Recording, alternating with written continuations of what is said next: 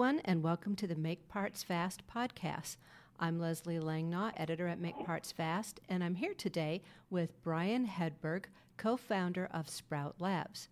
The company is the latest winner of Protolabs' Cool Idea Award, and it won it for its personal malt house. So thank you for joining me today, Brian. Thanks for having me, Leslie. So tell me a little bit about the background of this project. How did it begin? It began with a desire to connect farmers to brewers.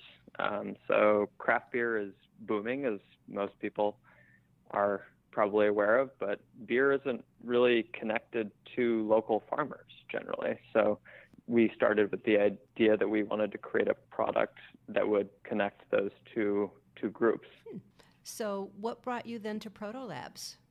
We came to Protolabs because one of our parts was incredibly custom. We couldn't find it stock, and we needed a solution that was affordable, fast to produce, and durable. The part in question was a humidifier box, very similar to a humidifier that you might have for your house, but at a much smaller scale, and it regulates the humidity within our larger product. And Protolabs offered their funding through the Cool Idea Award, and as a small company, we're not flush with cash, so the idea of an award that would allow us to work with a larger tried and true manufacturer was a great opportunity. How did you hear that Protolabs offered the Cool Idea Award? Our part at the time was 3D printed, and we were working with a small 3D print shop. They were great, but we needed a service that was going to allow us to produce at a larger scale more affordably. And so we started looking for different 3D print services, and we saw Protolabs online and realized that they were actually really close to home. They were also in the Twin Cities, and we love working with local manufacturers, and that's about as local as you can get. So we looked at their website and applied. We saw the award there and applied. Now, Protolabs offers a number of capabilities. Is this humidifier 3D printed, or are you using some of Protolabs' other capabilities? We're using their injection molding services, actually. One of the issues with our part is that it needed to be watertight, and when you're 3D printing, you can achieve water tightness, but at a greater expense using more specialized materials. So we ended up opting for an injection molding service, mostly because of the grant. Injection molding at our scale would have been tricky because we would have needed to pay for the mold up front. And because we had grant funding, we were able to pay for the mold with that funding and then have cost savings throughout. We're now seeing cost savings as we're producing the part instead of 3D printing, which would have been a more stable cost throughout, but ultimately would have been more expensive for us. Okay, so during your conversations with the engineers at Protolabs, did they offer any design suggestions or anything on the part, and what was that experience like? Yeah, they definitely offered quite a few design suggestions. We were working with a separate independent CAD designer who also is offering suggestions at the beginning of the process, but as we near the end, especially, Protolabs was really helpful at not only telling us how to create molds that worked with their system, but just more broadly giving design tips for saving money on materials or creating a more stable product. And they proposed a few design decisions that, as someone who is was relatively new to thermoplastic design at the time, weren't necessarily the most intuitive, but were very helpful in the process. Very helpful tips in the process. It sounds like you're going more into production now. Are you at that point where you're building quite a number of units? We are ramping up production. We're currently fulfilling pre-orders for our systems, and we're producing at a scale that allows us to actively field questions and receive feedback from our customers.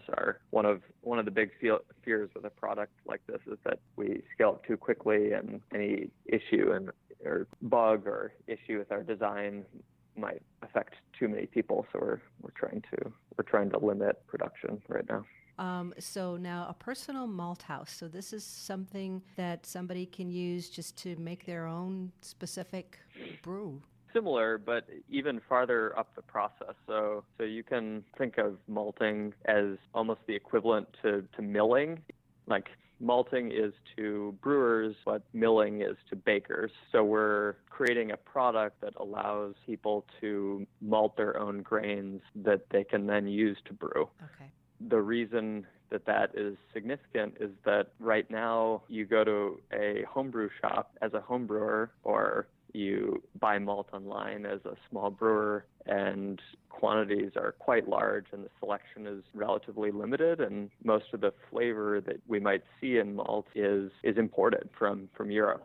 And we see this as an opportunity for farmers or researchers or small-scale brewers and malters to malt on a scale that is more research-based or more experimental is maybe a better word for these different parties to experiment with flavor, which hasn't really been a focus of malt in the United States, domestic malt production in the United States. Okay, so now in working with Protolabs, did anything surprise you about working with them? I think that there were a number of things that surprised me, but I think the most surprising was how useful their web application was for the design process. Mm-hmm. And then as someone who is relatively new to this aspect of, or this part of manufacturing, realizing that this was relatively uncommon in the manufacturing world was kind of maybe the most surprising to me, because it seemed like such an obviously positive service that other manufacturers would probably benefit from replicating.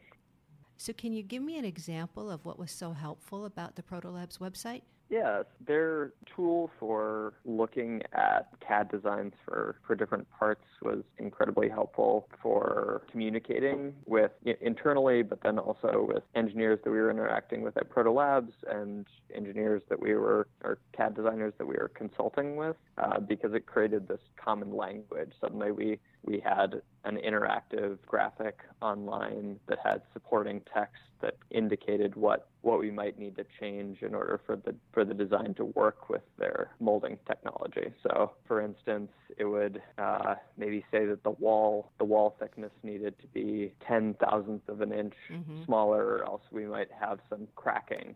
And that's something that I personally don't have the technical knowledge of, and our CAD designer maybe didn't, but then suddenly we had this reference that we could talk to an engineer about if we had more questions, and getting that feedback back quickly so that we could act quickly was incredibly helpful. So for anyone in our audience who might be interested in wanting to find out more about personal malt houses, where can they reach more information? Yeah, you can go to our website. It's SPROWT Labs, sproutlabs.com. You can reserve system. We're calling our product the Acro. It's short for Acrospire, the first rootlet that emerges in the malting process. On our website, you can also find resources on malting and documentation on using our product. Well, thank you so much, Brian, for all this information. I appreciate your time very much. Thanks, Leslie.